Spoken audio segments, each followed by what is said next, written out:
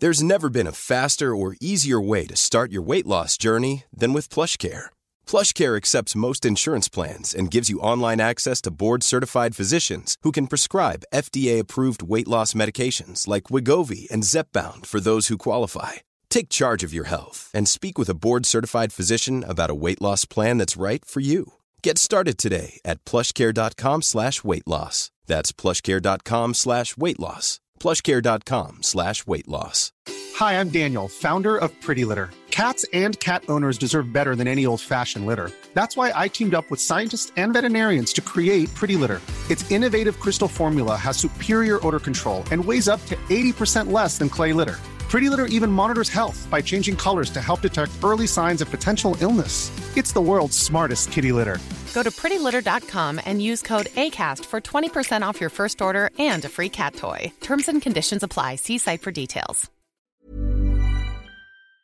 Research shows that the driving motivation for Indigenous people to support this is they believe that this is a unifying moment. And that is true to our culture. We are a sharing collective culture, and that is why I think the Uluru Statement was endorsed so emphatically, that it invites the Australian people to share who we are.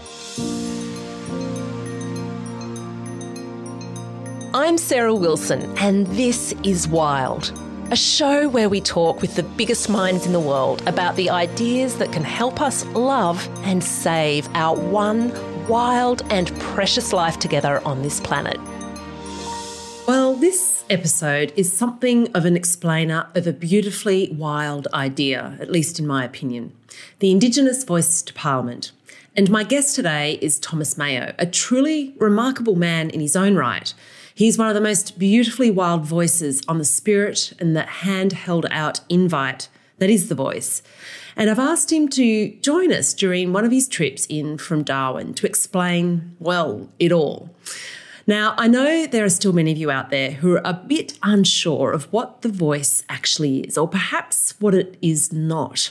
Now, top line, and of course we'll get into it further in this episode, in about October or November this year, there will be a referendum, which is a vote whereby every Australian of voting age must decide if a change to the Constitution should be enacted. These referendums happen very, very rarely in Australia. There's only been 44. And they're designed with a lot of safeguards in place to ensure it's really, really, really wanted by the people. It requires a majority of the people in a majority of the states and a majority of the people overall. So it's a double majority. So far, only 8 referendums have got up in Australia's history, one of which, of course, was the change to the Constitution to give First Nations people the vote in 1967. So in this historic referendum, we will be voting on whether we agree to the idea, the overall principle, of altering the Constitution to very belatedly recognise the First Peoples of Australia by establishing a voice. That's it. It's pretty simple. Now, this voice will be a representative body that will advise Parliament and advise only, and only on matters that directly affect First Nations people. So yes, it's a very modest change, and in many ways, it's a symbolic one. That said, this modest symbolic move has also been shown to work. It just works. It works around the world. When Indigenous people are consulted on issues that affect their people, you get better outcomes. And in a country where the gap between First Nations people and the rest of Australia is getting bigger, and when nothing else has worked to close the gap for decades in spite of all kinds of efforts, and we are the only colonised nation in the world that does not have a provision in the Constitution like this, you could say it's something that just needs to be done. It's time. It's important to note that extraordinary care and work, decades in fact, has been put into devising the voice as a solution. It is one of 3 proposals that emerged from the Uluru Statement from the Heart in 2016. These 3 proposals are a voice to Parliament, a Makarrata or agreement process, and a treaty. The Uluru Statement itself took years of deep consultation with Indigenous communities and elders around the country. Okay, so to my guest, Thomas Mayo is a Cooreg Aboriginal and Torres Strait Islander man raised in Darwin. At 17, he became a wharf labourer, and he is now an official of the Maritime Union of Australia, chairperson of the Northern Territory Indigenous Labour Network. He advises the Diversity Council of Australia. He's a signatory to the historical Uluru Statement, and he is one of the advocates for The Voice. He was also chosen to travel throughout Australia for 18 months with the Uluru Statement. And yes, it is actually a physical statement and a beautiful thing to see, taking it to the smallest of communities, to large city gatherings, basically educating Australians on this whole thing. His patient, kind commitment to educating Australia on this movement is profound, and you'll get a sense of this in a moment. In his spare time, he's written 5 books for adults and children on race, fatherhood, the Uluru Statement, and his latest book, which he wrote with ABC veteran Kerry O'Brien, is called The Voice to Parliament Handbook, and it comes out this month. This episode is a really important one to me, and I've done it so that you can best follow the conversation in readiness for your vote, and so that you can share it with friends and family in the months leading up to the referendum, which, as I say, will occur in October or November this year.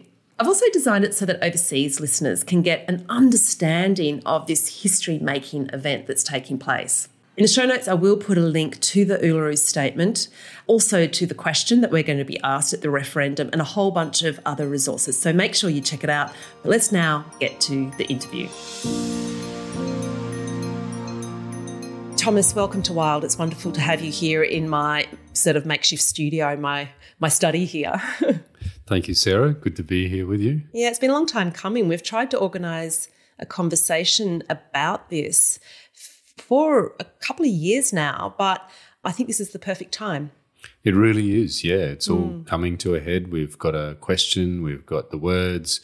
Peter Dutton has come out with a position against it, and we now know where he stands. We'll get to that in a moment. That's handy. Yeah, but look, I've been intrigued. I've followed your story. I follow you on Instagram, and I've followed you from sort of pre-election, your trade union stuff. It's really an interesting story, but you're essentially a quiet Torres Strait Islander kid, or at least that's how you started out. And I know you were quite reserved and shy, but you had a teacher, I think it was in year 11, an English teacher, who told you that you're a great writer, you should be a writer, but instead you became a wharfie at the age of 17. You had kids pretty young.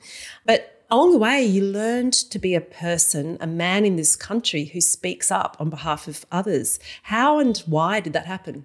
Well, it really was through the trade union movement, you know, being a member of the union, the Maritime Union of Australia on the wharves, being on the wharves in the 1998 Patrick's dispute. I was only 20 years old when all that went down, and feeling that, you know, with 2 babies, feeling that great job that I had, and, you know, good wages, good conditions, a job that I enjoyed was suddenly taken away from me in the middle of the night. There's a really interesting thing to think about here with what happened under Howard and trying to silence the voice of maritime workers, because that happened in 1998, and the goal that they had was to destroy the Maritime Union of Australia, a strong union with an important part in the logistics chain. Because you see, unions, the reason why they were respected and should be respected is because unions have done so much that workers and the general public take for granted. Universal healthcare, for example, you know, the Medicare system is something that unions negotiated and achieved, you know, with a lot of hard work and sacrifice. The superannuation system is something, again, that wasn't just given to workers, wasn't just given to Australians. It came from struggle, from workers uniting. And so Howard's strategy was to silence the MUA and then go after the rest of the union movement. And he failed with the MUA, and I think he followed through with his plan anyway with the work choices legislation. Yes. That was a stretch too far. After, And for a lot of Australians that were seeing their grandchildren, for example, being treated terribly at work, you know, not even being able to share what their conditions were at work, you know, their arrangements for fear of breaking the law in doing that, they said, you've gone too far now. And so, but there's a something here that We'll come back to the voice later if you like, but yeah, we certainly will. Yeah. But the tactic, this was something that was by design, and it was to soften up the Australian public before they moved in the mercenaries onto the wharves. Okay, and you're seeing a replication of that, but we'll get to that in a moment. One other thing that you have spoken out on and really quite beautifully is on masculinity, and especially, about First Nations men.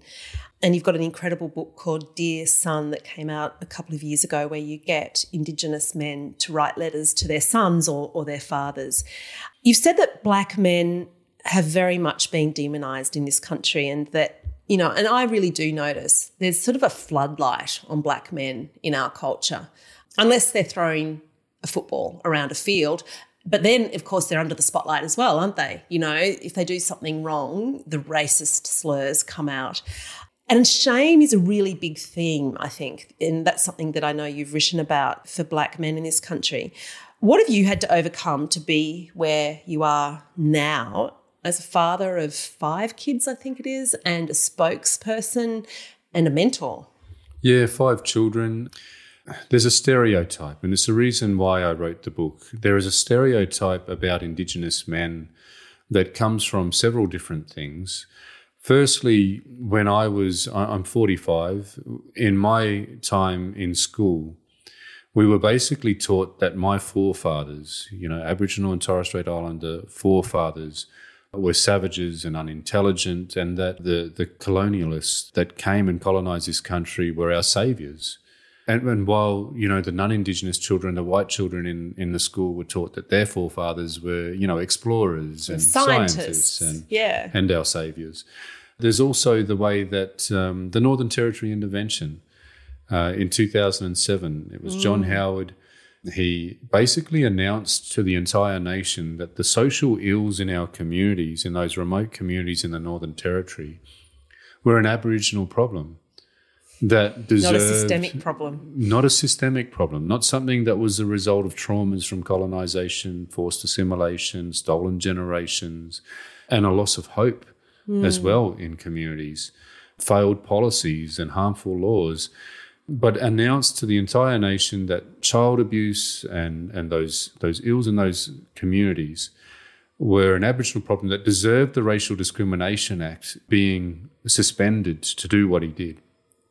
Non-Indigenous people in that time, and Johnny Little writes about it. He's from Central Australia. He's an Arundel man, and he talks about how he observed when non-Indigenous people seeing an Aboriginal man with their child, looking at them with suspicious eyes, as if that child needed protection from him because of who he was, because of their culture and heritage.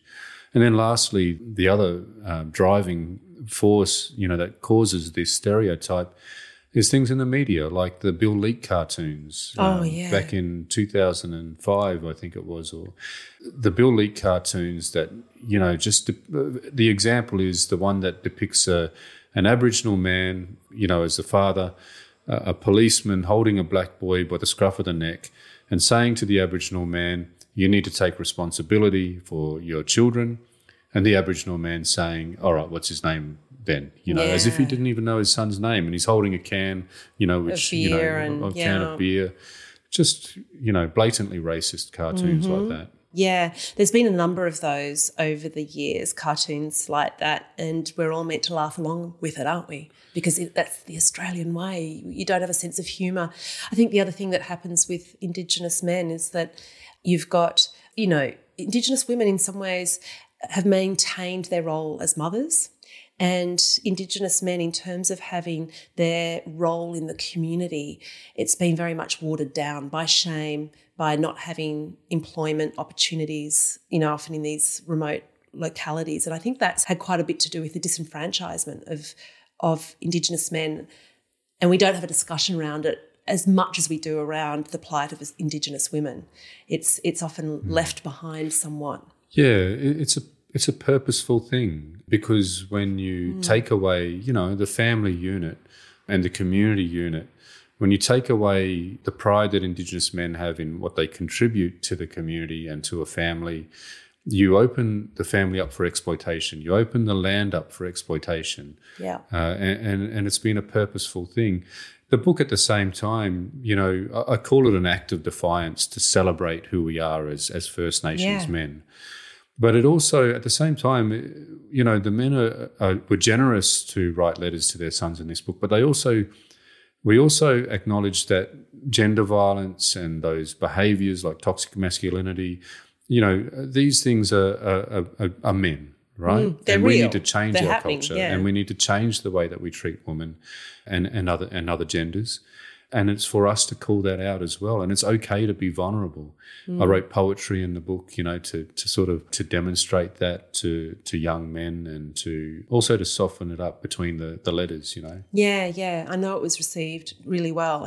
And we can have both discussions, about the work that needs to be done in Indigenous communities amongst the men to address these issues. And we can also have the conversation about assisting and supporting Indigenous men to get to a point of feeling, love for themselves, Yeah, and it's got to be good for our communities and our families. Absolutely. Well, look, let's move on to The Voice. It's an issue that's close to my heart. I'm very moved by the movement. I need to declare that up front. But I want you to imagine, and it's very hard for you because you've done so many interviews as a representative of all of this, an incredibly erudite speaker on it. But I'd like you to imagine that you're explaining it to somebody from overseas who really doesn't have that much background on the Indigenous situation here, nor The Voice itself. How would you explain it to them if you were down at the pub tonight? How would you explain what this voice business is? Well, firstly, the present situation is that Aboriginal and Torres Strait Islander people have a life expectancy of almost 10 years less than other Australians. And in the world, proportionately, Indigenous people in this country are the most incarcerated people on the planet. There is a massive gap in many other measures about education and employment. Children are still being taken from their families and their culture. And if I can just add to that, because I, as you know, Thomas, I foster Indigenous kids, which is contentious, and I'm very aware of that, but it's a very imperfect situation. But there are around about 42,000 foster kids in Australia, and a little over half are Indigenous. And there's a whole range of reasons, of course, for that, but that's another one of the pillars of the closing the gap issue that Australia's been trying to address now for over a decade. But yes, please continue. Yeah, absolutely. And there are all these obvious measures that show that there's a great gap between Indigenous and non-Indigenous people. And it is because of the way that colonisation happened in this country, and it's because it's what was described, W.E. Stanner gave a lecture in the Boyer Lectures, but it's the Great Australian Silence. And basically, that Indigenous people were here has been ignored, and we have refused to have this conversation amongst ourselves as Australians for a very long time. And to justify colonisation, this country has had to do that. To justify the dispossession, Australia has had to do that. And so what we're talking about with The Voice here is that Aboriginal and Torres Strait Islander people have been excluded from the founding document of this country, the Constitution, since Federation in 1901. And Indigenous people had an opportunity in 2017 to come together and set the priority that we would propose to the rest of the country. And we proposed a voice so that we can be heard, and that is a form of recognition that we exist, which doesn't happen right now. Yeah, and this was something that came about after extensive consultations with elders and communities around the country, right? Like, it wasn't just a couple of people in a boardroom going, hey, how about we try this? This has been an ongoing conversation. Nothing else has worked. That's where we're at. Everything that has been tried so far has not worked. That closing the gap idea, and the gap being the gap between white Australia and the First Nations people, in most of those, I think, 17 factors, the gap has enlarged. It has not closed. So we've got to do something. And so from what I understand, The Voice came about as a measure that could address this? Yeah, so I would say to that person not from Australia that Indigenous people have struggled through all this time to be heard. We have stood up like any other human group would do. We had frontier wars when, colonisation was spreading across the country. We have established representative bodies to speak on our behalf in a coherent and informed way. We have strived with protests and other actions to change the direction of this country so that it would embrace who we are as Indigenous people and respect who we are as Indigenous people and include us in the politics and the decision-making of this country in a proper way.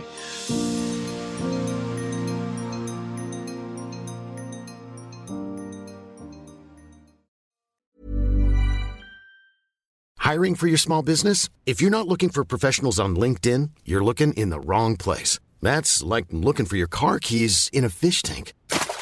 LinkedIn helps you hire professionals you can't find anywhere else, even those who aren't actively searching for a new job but might be open to the perfect role. In a given month, over 70% of LinkedIn users don't even visit other leading job sites. So start looking in the right place. With LinkedIn, you can hire professionals like a professional. Post your free job on linkedin.com/people today. Everyone knows therapy is great for solving problems, but getting therapy has its own problems too, like finding the right therapist, fitting into their schedule, and of course, the cost. Well, BetterHelp can solve those problems. It's totally online and built around your schedule. It's surprisingly affordable too. Connect with a credentialed therapist by phone, video, or online chat, all from the comfort of your home. Visit BetterHelp.com to learn more and save 10% on your first month. That's BetterHelp, H-E-L-P.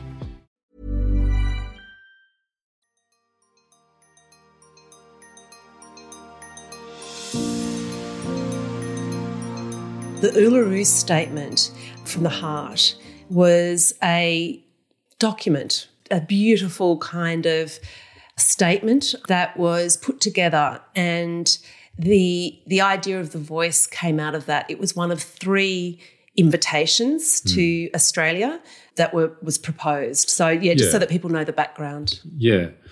And so with this struggle, one of the things that happened was in 2015, as the gap was widening in all these measures, in that crisis, 39 Aboriginal and Torres Strait Islander leaders from around the country proposed a meeting with the Prime Minister and the opposition leader. And that meeting happened in Kirribilli House, and the Kirribilli Statement was made. And it said 2 things. Firstly, it said in regards to constitutional recognition, we want a substantive form of constitutional recognition, not just symbolic, something that gives greater fairness to our people. And secondly, we want a referendum council established to take the question back to our communities about how we wanted to be empowered, how we wanted to be recognised, and to the broader Australian public. So the referendum council was established.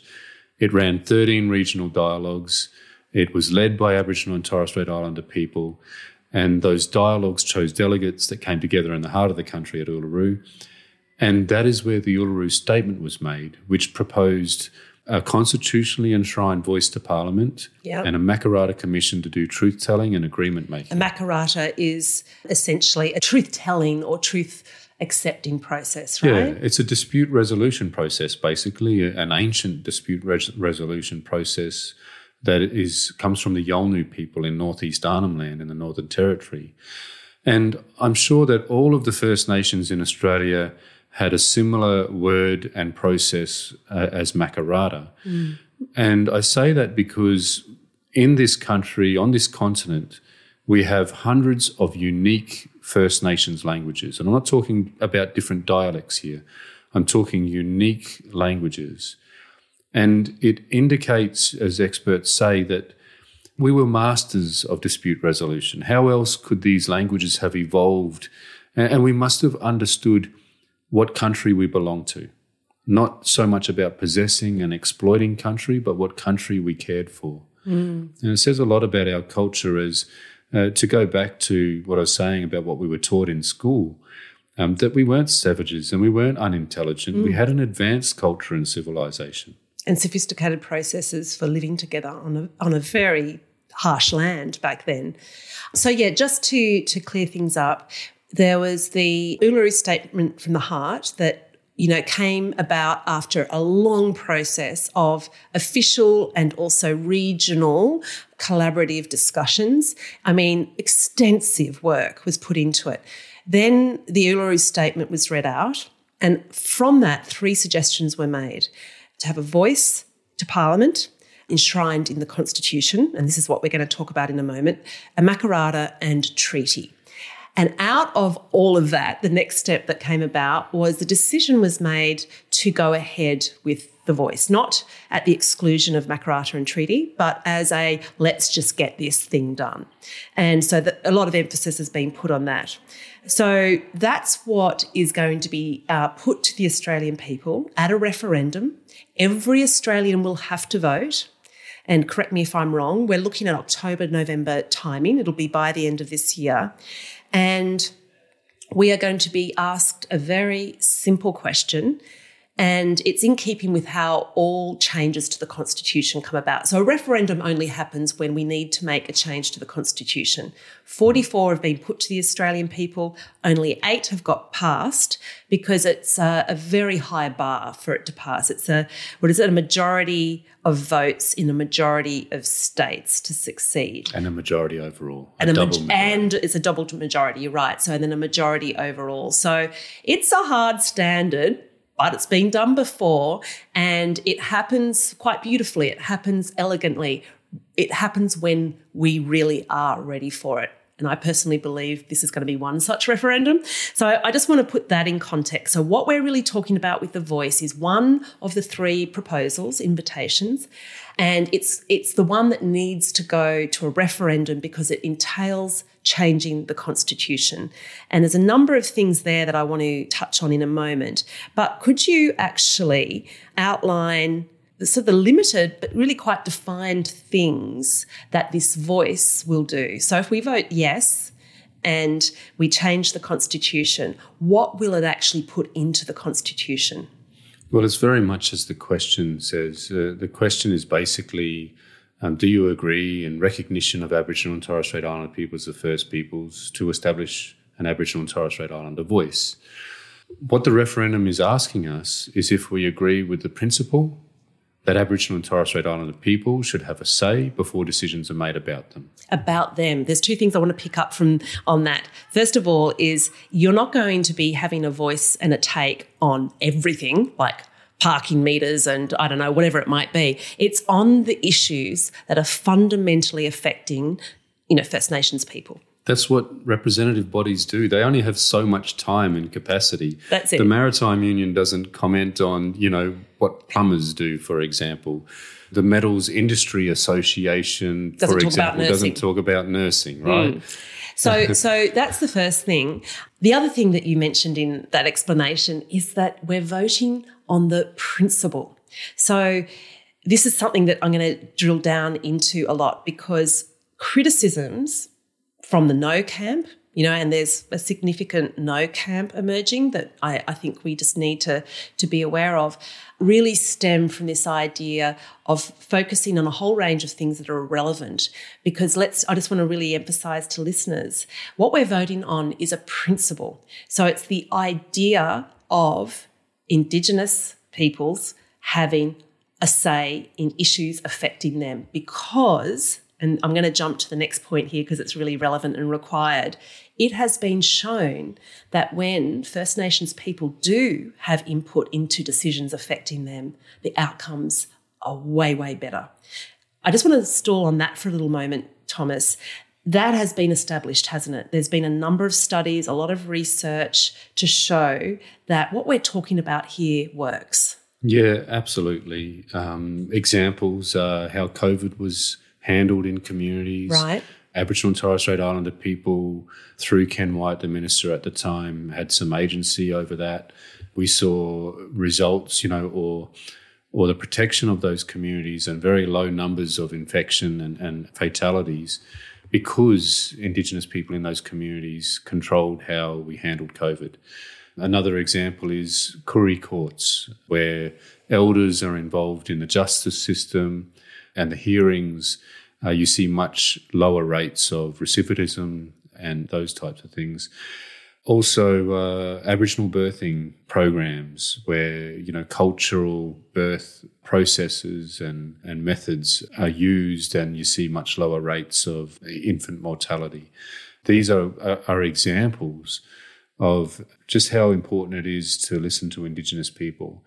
There are common issues across all of our communities that a voice would influence and guide the government on. Housing is a common issue across all of our communities. The justice system is an issue for Indigenous people across the country.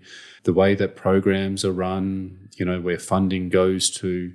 There's many things for the voice to engage in that our people will expect the voice to engage with. It's not going to engage with, as we mentioned before, and as was mentioned, the RBA, and interest rates. Yeah.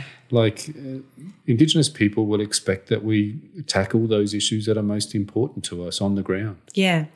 So there's just a couple more things I want to get you to explain as to what the voice is before we move on to what it isn't. I did a bit of a call out, and somebody actually asked, it was Blair Stafford on Instagram, who decides the makeup of the representatives of the voice? So that's something that I think is a detail that has been set out. Could you answer that one and also give us a feel for some of the other details that have been established already in what we know going into this referendum? Yeah, it'll be Aboriginal and Torres Strait Islander people that choose representatives. Those representatives will have a set term for accountability. And the way that people will be chosen and the regions that they'll be chosen from, or electorates, are going to be negotiated with Aboriginal communities. They're going to be consulted after the referendum. Which is the appropriate way. I'm just going to keep coming back to this. We are voting on the principle, the broad-based, almost ethical and moral principle of the idea of they should be recognised as the First Nations people and should have a voice on things that are affecting them and in a dastardly way. So these kinds of details, they're yet to come. And I'm going to throw in here, this is going to be something that the Parliament decides. So it's not going to be Aboriginal people determining all of these details. The details will be determined by the Australian Parliament, so it means the Liberal Party, the Nats, everybody who's been elected by all Australians. Yeah, with Indigenous people. Yeah. So with the establishment of that principle that Indigenous people should be heard, in the establishment of the model, they would negotiate and consult with Indigenous people. That's it. But they'll be consulting, and I'm going to stop you again because that's another thing that this debate gets stalled on, is that the Indigenous people will be consulting to various MPs, to the Parliament of the day, but they don't have veto power. Absolutely. The Parliament will be making final decisions. Of course, there's going to be a fairly strong imperative to listen, and take on board the advice, but they don't have to, because that's the way Parliament and the Constitution work together. Yeah, I mean, the provision that was announced on the 23rd of March that will be going to debate in the Parliament, that will most likely be going to the referendum, is quite simple. In recognition of Aboriginal and Torres Strait Islander people as the First Peoples, there shall be an Aboriginal and Torres Strait Islander voice. The Aboriginal and Torres Strait Islander voice may make representations to the Parliament and Executive Government. Representations. On matters that relate to Aboriginal and Torres Strait Islander people. And the Parliament decides all matters about the Aboriginal and Torres Strait Islander voice, including the composition, powers, functions and procedures. And this is the way that our Constitution works. We set up the principle, as we keep saying, the principle that Indigenous people should have a say. Yeah, we reckon this is a good idea. That it's not a right to veto, it can make representations. There's nothing about a right to veto or, holding up the government processes. It's advice to the Parliament. The rest of it is decided by the Parliament because it needs to be flexible enough to improve over time. You don't want to adjust to the put era. How many representatives and how much funding and all that sort of thing in the Constitution and need to hold a referendum to see the organisation improve with the needs of the people. Yeah. It's like if a country needs to set up an army. Do in principle we agree we need an army? Yeah. You're not going to hold up the process while people bicker about the colour of the uniform. You know what I mean? Yeah. I've read the Constitution a number of times.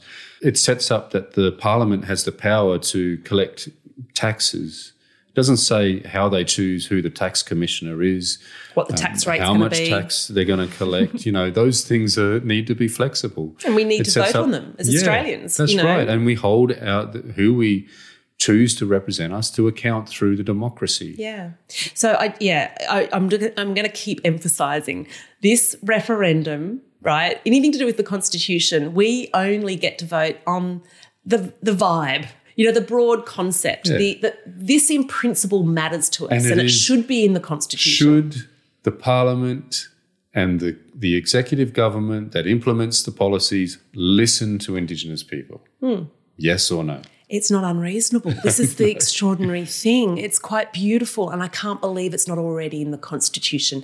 And that's the point. Australia is an outlier in not having the First Nations people represented in its Constitution. And that's what children say. Why haven't we granted Indigenous people this fairness before? Yeah, because you work with a lot of kids, don't you, on all of this and educating them on First Nations issues. Yeah, I've got a children's book about the Uluru Statement, Finding Our Heart. And I'll put a link in the show notes because I've seen it in bookshops everywhere. I recommend, and it's at my foster kids' school. I saw it in the principal's office. I recommend it as a starting point. If you're struggling with the basics of this, read the kids' book by Thomas. Children, they were drumming fairness into them all the time, right? They get it. You should talk to people before you make decisions about them. And secondly, they have an innate understanding of what makes us unique as Australians. Yeah. So a couple more rapid fire questions that have come through on my Instagram feed. One person has asked, is this a third chamber of Parliament? Yes or no? No, absolutely not. It's not even close, is it? Okay. There's not much more to say. It's not. Advisory body. Okay.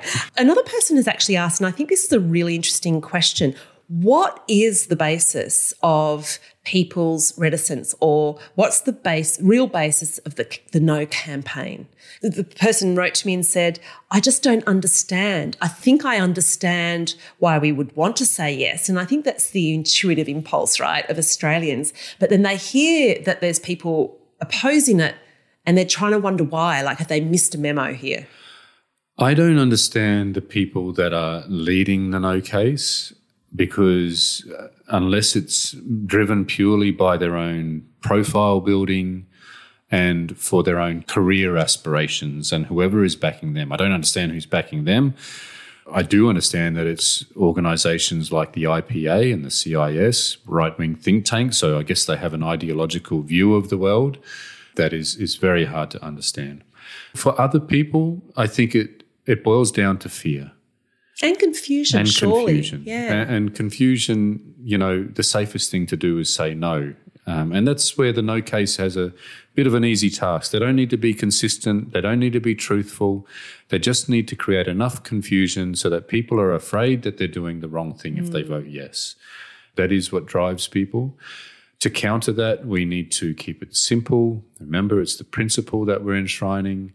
We need to explain to people that it is the right thing to do, that it is safe, that it's not a third chamber, it's not a right to veto, and it's just a decent and fair thing to do. I don't think a memo's been missed for anybody who feels intuitively like this makes sense as a yes vote. It really is sort of, in podcast land, Thomas, there's a phrase called just asking questions or jacking. And by jacking, you insert doubt and fear. It doesn't matter what question you ask, right? It actually just poses doubt and fear. And sometimes that's all you have to do if you're in opposition to something. Yeah, and I ask the listeners to take notice of that pattern, of them same questions coming over and over again, and the answers given, but they keep asking them same questions. Yeah. It really is a strategic approach. A tactic of confusion, as you say. Okay, another question is, do you have a sense of the scale of people and organisations such as banks and insurance agencies, etc., who are supporting the yes vote? I believe we have the ingredients for change here, and that is that there are many organisations from across the political spectrum that support this. There's banks and so on, right? Yeah, like from the biggest banks, the NAB, for example, have been great supporters. All of the top law firms. Business Council of Australia? Business Council of Australia, on behalf of corporates, big supporters. The NGOs, Aboriginal controlled organisations, the health bodies, peak bodies, all of those frontline service organisations have supported this, Fred Hollows, through to unions, and my union that has supported the work that I've done for the last 6 years. They've covered my salary, they've covered my travel and accommodation for 6 solid years. While you work on this. Just to work on this. And so it's from across the political spectrum. Organisations that are at loggerheads on many other matters are united in supporting this. And that's the ingredients for change, I think. Okay. I've got one last question for you. I guess I've got to ask, what will The Voice bring to Australia, in your opinion, both to Indigenous Australia but also all Australians? Although I'm almost tempted to ask instead, perhaps we should flip it this way. It's more the inverse, I suppose. How will we as Australians feel if we wake up and the vote comes in as a no? Wow. I mean, every time I think about this, there's all sorts of emotions. It's sadness that I feel. It's not even anger. It's sadness. And, it brings a tear to the eye to think that imagine being a teacher, or even just teaching your children that at this moment in time, in 2023, we said no to recognising the existence of the Indigenous peoples that have been connected to this place for over 65,000 years.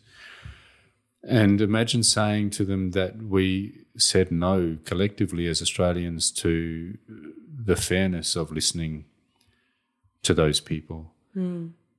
It would be just a horrible thing to wake up to, that we've failed in this. And I say to the listeners, don't just vote yes, but work hard as Indigenous people did to provide this invitation and this opportunity. Work as hard as we did to put your hand out like we did to other Australians and bring them along with us.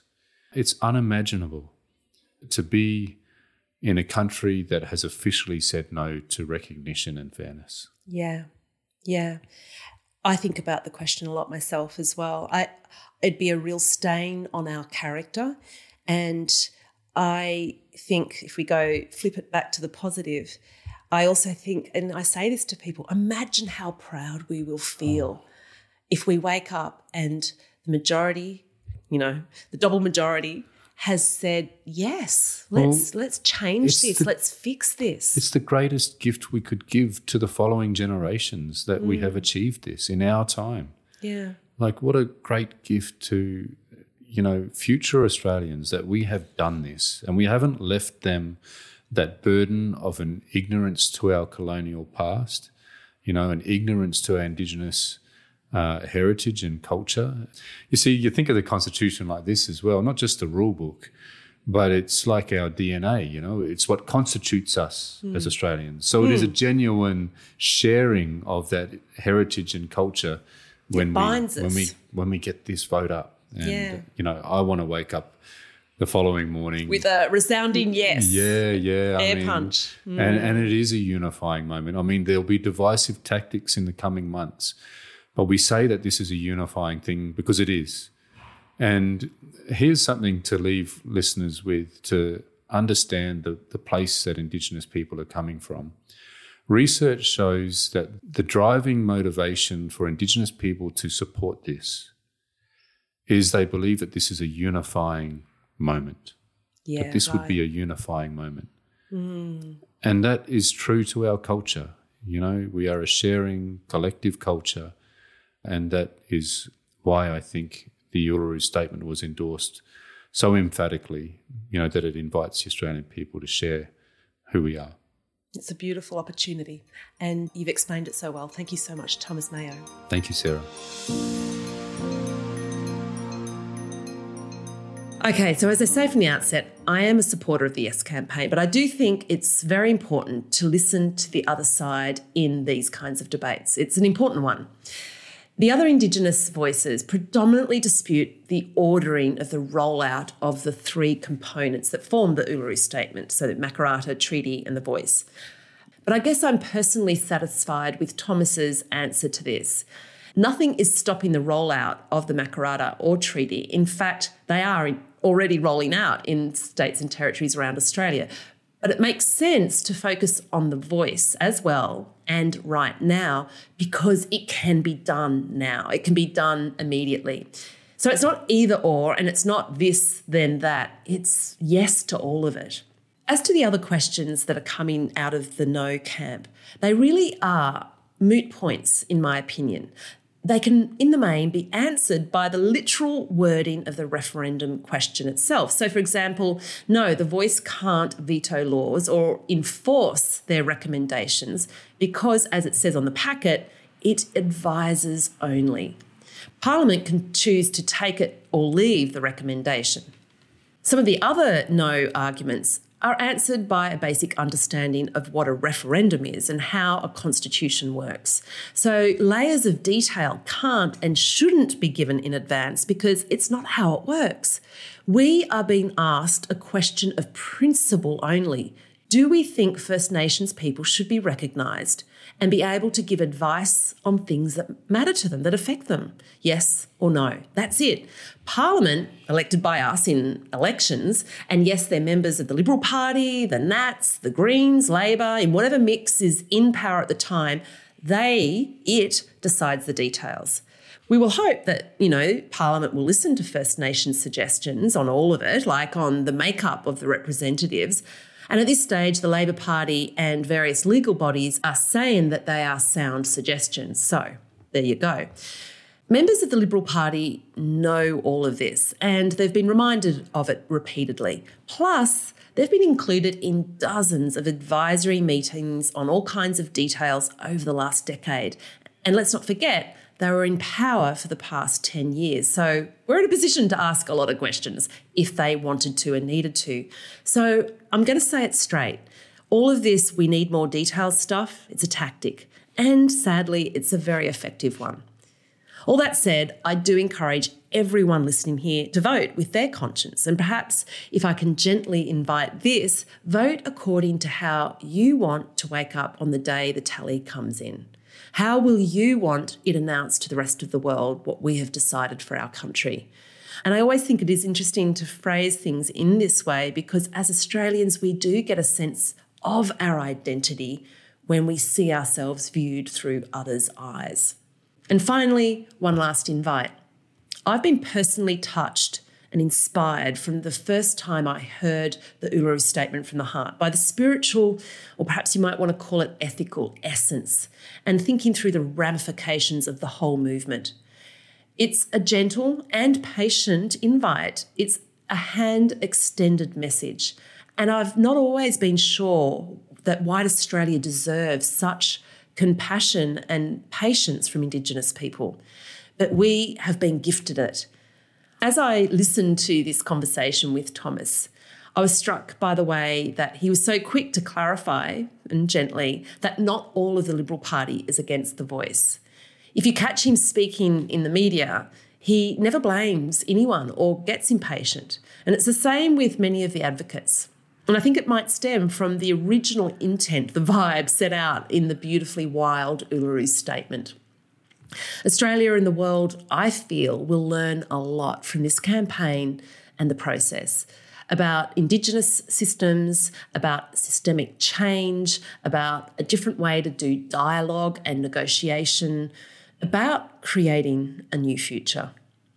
Okay, we'll finish there. There are many, many links in the show notes for this one, including a link to the previous episode I did with Professor Megan Davis and also my interview with the head of the Ethics Centre, Simon Longstaff, who presents a very intriguing ethical reason for voting yes.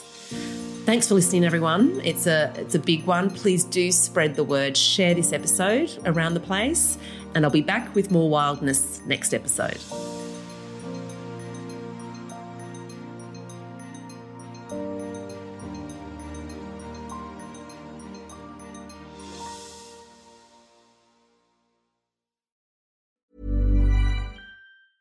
Hey, it's Paige DeSorbo from Giggly Squad. High quality fashion without the price tag. Say hello to Quince.